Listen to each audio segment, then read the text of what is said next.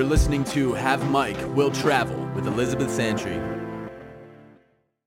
Hi, I'm Elizabeth. Welcome to the show. This podcast is about creativity, the professional aspects of creativity. Well, you could also say it's about creative thinking. You see, a career in a creative profession typically means carving your own path and making a lot of important decisions alone. And when competition is fierce and the market's uncertain, getting first-hand insight can really help. Join me as I interview full-time creative professionals and ask them to reflect on these really important moments in their career.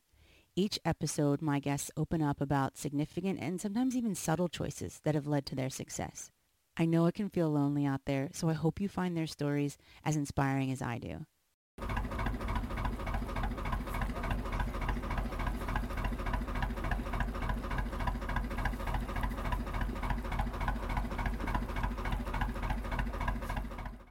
That's the sound of boats puttering along the Regent's Canal.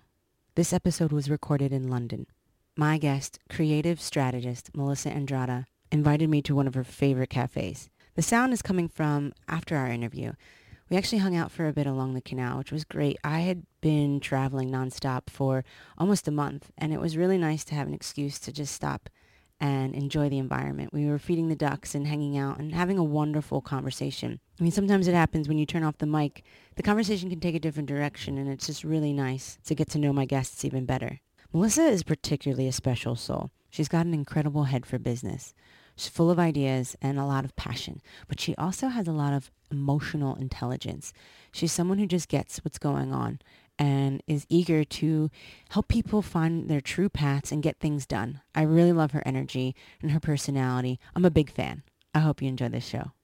I really appreciate you inviting me. This space is really great. I have never had avocado on toast that was that good, to be honest. Yay!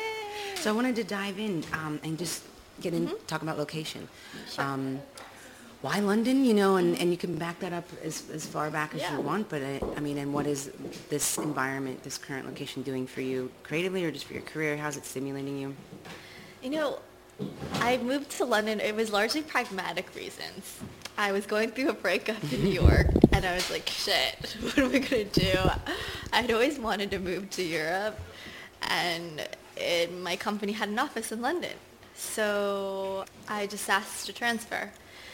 And sometimes they say no at my company, and I think one thing, if you want to get abroad, one great thing to do is to think about maybe working for a company with international offices and then seeing if there's potential to transfer at some point during your career.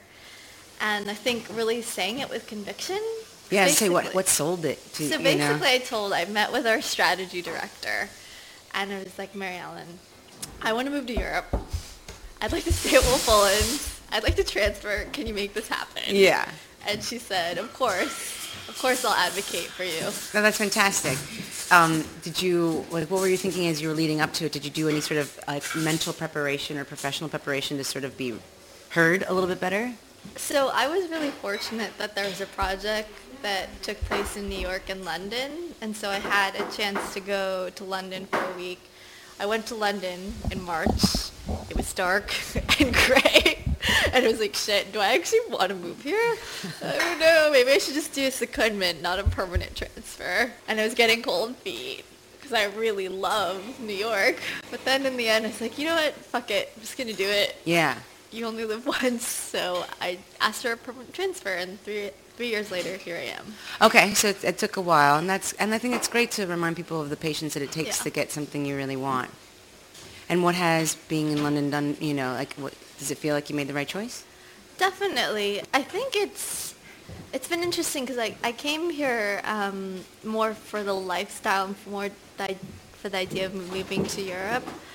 But it's actually really, really helped me professionally.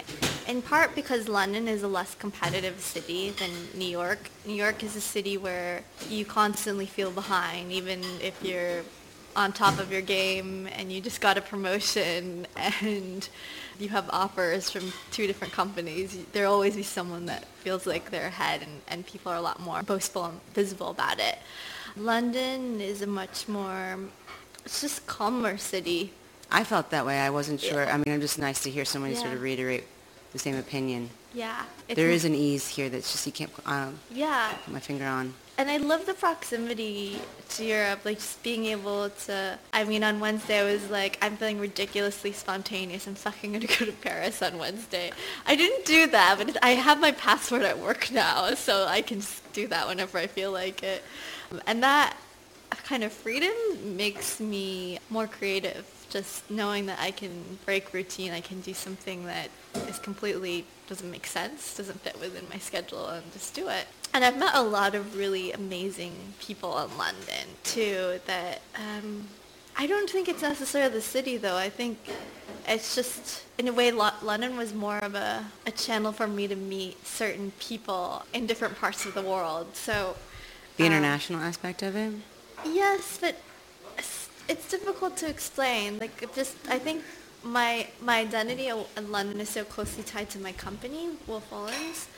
And because I work for this company, I've been able to do things like go to Nigeria on a travel grant from work and meet really inspiring people in the education and design space to this company. And because like we also have an office that sits on the canal, and it's really important for me being by water. Mm-hmm. And so being able to kind of sit with my laptop or to work at my desk and see the water is really nice. Mm-hmm. So tell me a little bit about the kitchen and how long has that been going on? So the kitchen was Oh, sorry. was inspired by our actual kitchen at Wolf Owens because my co-founder and I shared a passion for education, for learning, and in a way selfishly it was just to be able to apply our passion to what we do at work. But simultaneously, we saw a need with our clients to learn about the stuff that we've been doing for the past 50 years. Things like branding, storytelling, collaborative leadership. And it's been a really amazing experience to be able to start something inside a 50-year-old organization. It's fucking hard, mm-hmm. but incredibly gratifying. And I think that there's, in terms of, I guess, what people can learn from my experience in starting it, I think having a real passion for what you're doing, because there will be a lot of sleepless nights. There will be people who will question, what are you doing? There will be lots of experimentation, and within that comes failure and being okay with that. Failure, being okay with the ambiguity. I think second, which I wish I had known or thought about before, was that you are not your idea. You're not your business. So being able to separate self from what you do or your project or your business is so important, especially when you are dealing with criticism or people are questioning what you do. Yeah, because I love that you're saying that. I feel like I had sort of picked that up along the lines where I worked at a really huge company, and I learned pretty quickly that no idea is bad for that long and no idea is good for that long, because before you know it, someone who will blow off an idea 3 weeks later when they're desperate for an idea will be like, what was that idea you had again? You know? Yeah. And you're like, I thought they hated it. And then vice versa, where you have, and as soon as your good idea isn't working, it's like, and whose idea was that anyway? You know, that's not a positive Absolutely. example, but the point is that how to separate from ideas. I think that's really great advice. I don't think that's really come up yet in the show. Yeah, it's super important because I think also the third thing is really knowing yourself, because that defines what kind of leader you are, and you'll become there's I think a lot of kind of dominant narratives around what a leader looks like, whether that's someone like more like Steve Jobs, who's a bit more top down, to someone like Sheryl Sandberg, who seems a bit more collaborative, yet still has a bit more of an extroverted way of being in the world. And for me, part of this year has been kind of defining what type of leader I want to be and what type of impact I want to have on the world based on who I am. Because I'm not a naturally extroverted person. I like talking to people, but being around lots of people all the time, taking new business meetings, takes a lot of my energy. So I have to be really careful about how I manage my energy. And I think that's great because, especially in the first season, I would often ask people what they did outside of work to regroup and refresh and recharge, because when you're working, I mean, I was kind of teasing you a bit when you first walked in. I was like, how do you get it all done? You do so much. You're so damn productive. And you had said about, regrouping, and so is there anything in particular? that you like to do that helps you do that? Because I think reminding people that how important it is to not do work. I know hunting cafes is definitely on your list of... Well, there's so much. I could write a whole book on it. I think being even intentional about your diary, or what we call, in England, we would call it diary, but it's in the States calendar. Yeah. It's a U.S. audience, right? Well, mostly, yeah. Well, I mean, hey, who knows? Hopefully the world. Yeah. But yes, I know what you're saying. Calendar diary is making sure to bookend times for reflection and times for you to just chill out or think or really put your head down. I think also getting off social media. I've gone through whole months where I just got off Facebook and I really didn't miss anything, and I saved so much time and energy. I've actually recently deleted Instagram off my phone too. And you think, oh, this is my primary way of keeping in touch. I have friends all over the world. And I'm like, well, if I actually want to be in touch with someone who's close to me, they'll call me or text me or email me. Like, they'll know how to get a hold of me. And I'd rather actually be more serendipitous about how I connect with people. I think also, third thing is just it's so basic, but having people that you can really be real with, like, we're like, shit, I'm like drowning, this is not working, like, can you help me? And not being afraid to ask for support. You know, I have a therapist. I think it's great. Yeah, for sure. And I don't think people should be ashamed of, like, seeing a therapist or, like, asking for extra support at work if you're like, I don't know where that help. Stigma came from. It's a shame because, I mean, a true intellectual knows that you have to dissect and rework your brain, and that it's not some sort of weakness point, you know. Yeah, absolutely. For sure. And I also love that whole asking for help. I mean, I'm sort of picking that up more from traveling. You'd be absolutely shocked. Yeah. Timing and, like you said, serendipitous is asking for help. It's a shame that it seems like it's weakness, but really it's just seeking collaboration because you don't know, two minds sometimes are better. Absolutely, and you can't do it alone. If you're starting something, anything that, to use this jargony word, but scales, will require a lot of people, and you have to know how to bring people on the journey, people you don't like necessarily, people you do like, and it requires a really strong sense of self and a really strong foundation to really be able to navigate through all of the bullshit and uncertainty. But in the end, it's incredibly gratifying when you can see the impact that you've had on people's lives. And for me, that's been the impact that I've really enjoyed and has really touched me in a visceral way. It's been the relationships that I've made with different learners, from people people I've met in Brazil, people I haven't even met who live in Texas, who have come to our classes and really have really changed the way that they work and think about the world. That's awesome. So on the topic of of asking for help, you wrote a really great, concise but yet like thoughtful piece on your blog about seeking a mentor. And I think it might sound so simple that, why would someone need instructions? It seems very obvious, but you did it in a really great way. And I love these points that you made. I mean, I essentially wrote them down because I didn't want you to feel like on the spot. I'm sure you wrote it a while ago in case you don't really remember. But it's like, so you talked about sharing the same passion, having chemistry between the relationship, allowing the person to help you connect and making sure the person advocates for you. But last but not least, it was like, just get up and do it. And I think that was probably the best because putting anything off that can essentially help you grow and change and develop is worthwhile. But is there anything you wanted to, add to that? I think that's a great summary, so thanks for that. I think that it doesn't have to be a big thing, that it can be as small as, I think, start with baby steps because it might be intimidating to approach someone you really admire for a full hour. You could even can you do a 20-minute call? Can you do a 20-minute breakfast? Everyone has 20 minutes, no matter how busy you are.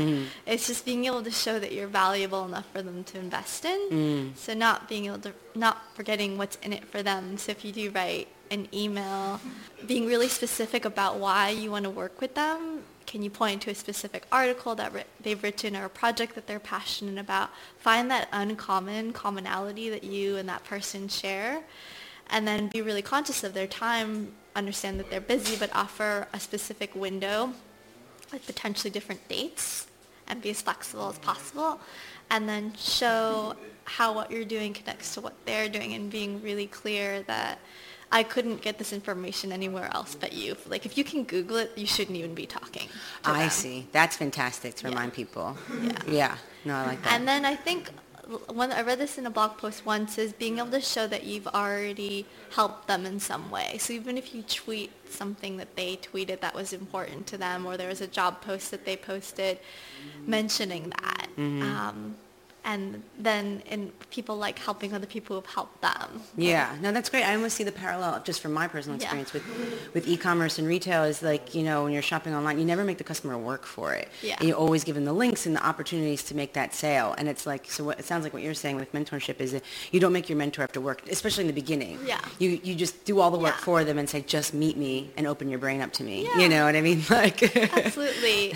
And I think you can have mentors for different purposes. Yeah. You can have a mentor that you have an ongoing relationship with, which I think are the best mentors because they really help you grow professionally and personally. But then you can also have kind of more specialist mentors who maybe have a subject matter expertise, like in something as specific as SEO or maybe like business development.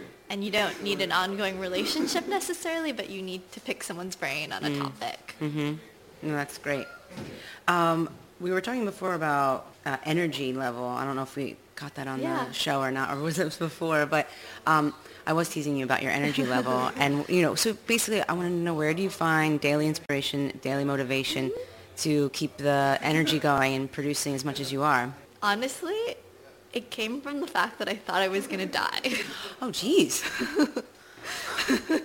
Wow. It's quite existential. I came to this profound insight last week that if I'm not perfect, that if I don't do this project, if I don't make this sale, that I'm not going to die. I mean, it sounds incredibly trite, but I think when you are such an achievement-oriented person, when you are such a junkie when it comes to perfection, it's really easy to feel like this is like completely, it's going deep, but it's like if you don't do this well, you therefore don't deserve to exist. So I wouldn't recommend that to other people. Those are the trappings of perfection. Yes. But I do think that, I guess for me, I have a lot of energy, and so for me, doing is just a part of who I am. What people view as like hard work or productivity is just like me breathing air or just drinking water. And it's not to say that other people can't be like this. I mean, I guess practically speaking, a lot of this, I mean, unfortunately, a lot of it comes from feelings of unworthiness and adversity. It's a shame, but yeah, I know what you're saying. But I think part of it is looking at your experience of difference and adversity as a positive. So I'll give you an example. One reason I'm so passionate about learning was I was 5 years old. I took this standardized test to get into this program for highly capable children. I was 5 years old. I failed the test. And since I was 5, I thought that I was stupid. I mean, being told when you're 5 years old that you're not good enough, that you're not smart enough. I took the test again. I was in 2nd grade and still failed. And my mom, fortunately, convinced the people of the Seattle School District to get me into this program, and I did really well. I got straight A's. I was valedictorian, blah, blah, blah. But it's this constant feeling like I need to prove myself. I shouldn't be in this room. But it took me a while to actually really realize, no, I am extremely intelligent, and I have a different type of intelligence that most people don't have. And because I had that experience that was so traumatic when I was little, I'm so passionate about learning and helping other people learn and find what they're really, really good at, what makes them feel alive and gets them up in the morning. And you don't have that same burning passion unless you've really been in a way traumatized. Yeah. Or hurt. No, I mean, it's what makes really great art a lot of times is, adversity and, pain and disconnection and rejection. I know exactly. I mean, I have similar examples. There's just something in you that holds on to that memory, that little moment, and you're sort of like, I'm doing it for that little kid who blah, blah, blah, whatever. Yeah, no, absolutely. And it's important to come from a place of worthiness and to focus on the things that that you're really passionate about. And I guess in terms of, I don't know, I question to what extent we need to do more doing or to being more productive. Like people are always like, how does this person do so much? And I think that first of all, there's different qualities of doing, and not doing for the sake of doing isn't good doing. Right. And I think being really aware of like, are you doing this because you want, because this is like the set path of what we define to be a good human being, to be successful, is to make more money, to like in the creative industries to have more awards, to be featured in more blogs, you know, to even have interviews like this. I mean, it's incredibly like flattering, but then like, am I doing it for the ego boost? Am I doing it because I genuinely want to make the world a better place? I genuinely want to make the world more beautiful and useful. So how I'm refocusing my energy is really focusing on the problems that I want to solve as they intersect with my personal experience. Because that sustains both societal need, but then also your personal passion. Right, and I love that you're being honest about the real perspective of, you know, perfection or whatever, because you're not just born with this balanced, you know, calm, mature perspective on life. So sometimes the productivity or how you get things going and where your motivation comes might not be the ideal place, but the fact that you're acknowledging it and making the shift, you know, and trying to be on yourself to be sure that it's coming from the right place and it's the output's the right energy, the input's the right energy, because I think that's just a part of the process, and I love that you're being vulnerable enough to admit, you know, where it's coming from. You know what I mean? I think that's great. So, and then I think you're making a perfect segue, because I definitely want to talk to you about social impact. I mean, congratulations, by the way, on your crowdfunding. Thank you. And achieving your goal. Please, you know, feel free. I'd love to hear loads about your project. So I was born in Nigeria. I had always wanted to go back, and I finally went back last year after nearly 30 years.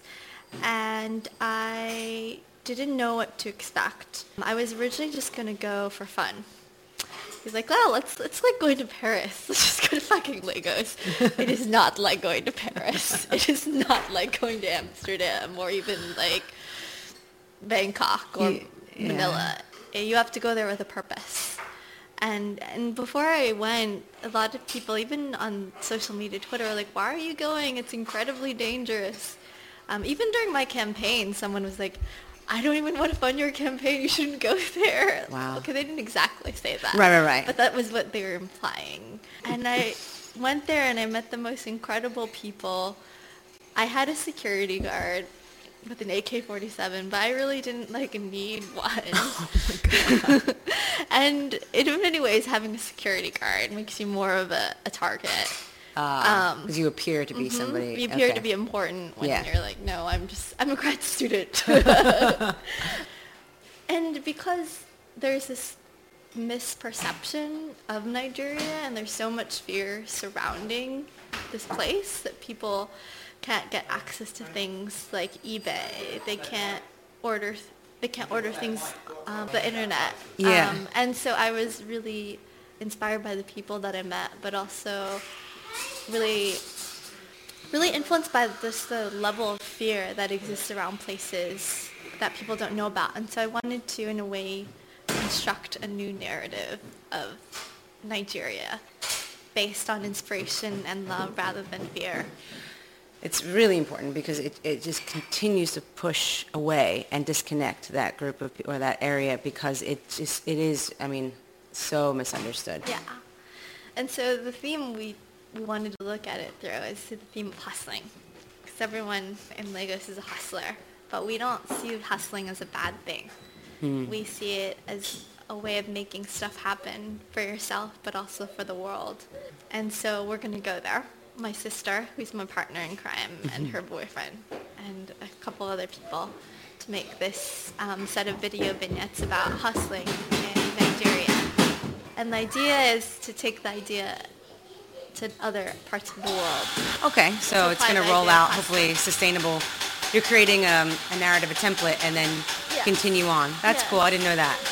Well, we'll see. I mean, I don't want to I have this tendency to go too big, but that's something we'd like to do. So we'll see. But it should be really, the process itself has been a process of hustling. and I'm sure the end product will be as well. What is your experiences with crowdfunding? Crowdfunding is an interesting way of raising money. It's hard. I think there's definitely the misperception that it's just like, I'm using other people's money. This is so easy. Just give it to me kind of attitude. And it's a shame because it's not. It's gut-wrenching. Having done it myself and asking for a fraction of what most people ask for, I mean, it was gut-wrenching. It's hard. Here's what I would have done differently. So I've actually done crowdfunding first for my sister. That was my first experience, which was for her 30th birthday. And I got all these friends to like pay for a plane ticket that was called 30 for 30. And I was like, this is awesome. This is super easy. I just raised $1,300 in like 3 weeks. I could like raise like a much bigger amount next time. Yeah, that was really naive. So we set our bar for $10,000, and what I think there's 3 things we could have done differently. A, set our financial target for a much lower amount. B, probably spend more time on marketing, and C, been a lot clearer about the need that we're filling. Sounds so basic, and I work in brand strategy, so this is like my bad, but this is the problem when you do too much, is you don't have time to think through everything that you do. I think being realistic about your funding target, like treat it as if you're creating a business. We created Excel spreadsheets with the amount that we predicted of people who would donate, and then also the amount that they might donate. Doing the math and seeing, okay, if I need to raise $10,000, then I need to like get 10 people to donate 1,000. Not what, my math isn't right. Sorry, I need 1,000 people to donate $10. Right. You know, and just thinking about the different permutations that could take, and then who do you know in your network that you could tap into? So where can you reach large groups of people? And to be honest, a lot of it happens one-on-one. Like we did a lot of kind of more broadcast marketing, but it will be your friends and family, and the average donation is $25. So you can probably count on your hands how many friends and family you have, and being really realistic about that. And I think from there, setting a modest, maybe a bit more modest of the amount you think your friends and family will donate. In terms of the other things I just talked about, so being clear about what the need is. So I definitely think that this is an important need, but it's not necessarily something people identify as a need. So being really clear about the value proposition to the people that are donating.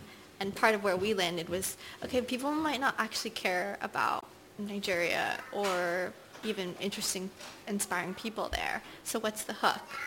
And part of where we landed, which isn't quite perfect, but is content that entertains you but also changes the world. And people, they want that. They want to be able to know that they're making a difference, and they're going to be entertained. I think one compelling aspect was you're saying you wanted to dismantle some of the fear, and I think when people are actually honest with themselves and go, yeah, actually I'm too afraid and too intimidated to travel there, and she is, well, she's probably right that there needs to be like, you know, a new discussion being had. You know, that was what hit me, is because, you know, I would actually be too intimidated to travel there, and I wouldn't have thought of it as a I wouldn't have thrown a pin on the map necessarily to go there. So I thought, well, if that's how I feel, and I try to consider myself a fairly open-minded person, then shit, what is the average, no offense, what does the average idiot or not thoughtful or just judgmental person have to say? And I thought, well, then it is important to start spreading some news stories and exposure. Absolutely. And then the last point, which was actually my second point, was the marketing piece. It's just really planning. You cannot underestimate the amount of planning that goes even to something that's like $1,000. Takes a lot of planning, because you need your video, you need to write a really compelling value proposition, you want to get other people involved. I mean, I was super fortunate that my parents just like hopped on board and joined my marketing. They were like my marketing team, basically. And I didn't even ask them, but I mean, finding people who can be your advocates, because the more people you have fundraising with you, the more you're likely to raise and hit your target. Absolutely. So. When can you give me some dates, like what in terms of project, when you're leaving, when do you plan to start editing? When can people see it? We're planning to go over the summer and probably do a release in the fall. And we're in the process of defining who our media partners are. and event partners as well. But we're really excited to make this happen, and we've never made a film before. But in the spirit of hustling, we're just going to make it happen. Yeah, you're talking to someone who just gets up and reinvents their lives like every 3 years. So exactly. I totally get what you're talking Get up about. and hustle. Yeah. That is my mantra for the film, but also for myself. So. Yeah. That's awesome. And then when do you expect it to be available? I mean, do you have a timeline? I know a lot Not of things. exactly. It's fair. I mean. At the end of the year, probably. And then festivals, that kind of approach? You know, I haven't even thought about festivals. It's totally fine. I mean, I just sort of I think festivals are interesting, and people have mentioned them, but it's more, I mean, I come from a more commercial marketing brand background, so I'm just keen to kind of spread. For us, the mission is more about shining a light on a place that people don't know about. So what is going to help further that? I see. mission? Instead of putting it to other people who already kind of know, expose it to people who you're really going to be making change in their mind. That's exactly. fantastic. Well, best of luck with that. I really Thank you. appreciate. I know you're so busy, and it's kind of hard to get you to sit down with me. So I'm so glad it actually happened. But yeah, thanks for showing me this new cafe and everything. Thanks for listening. Be sure to show your support through comments and reviews.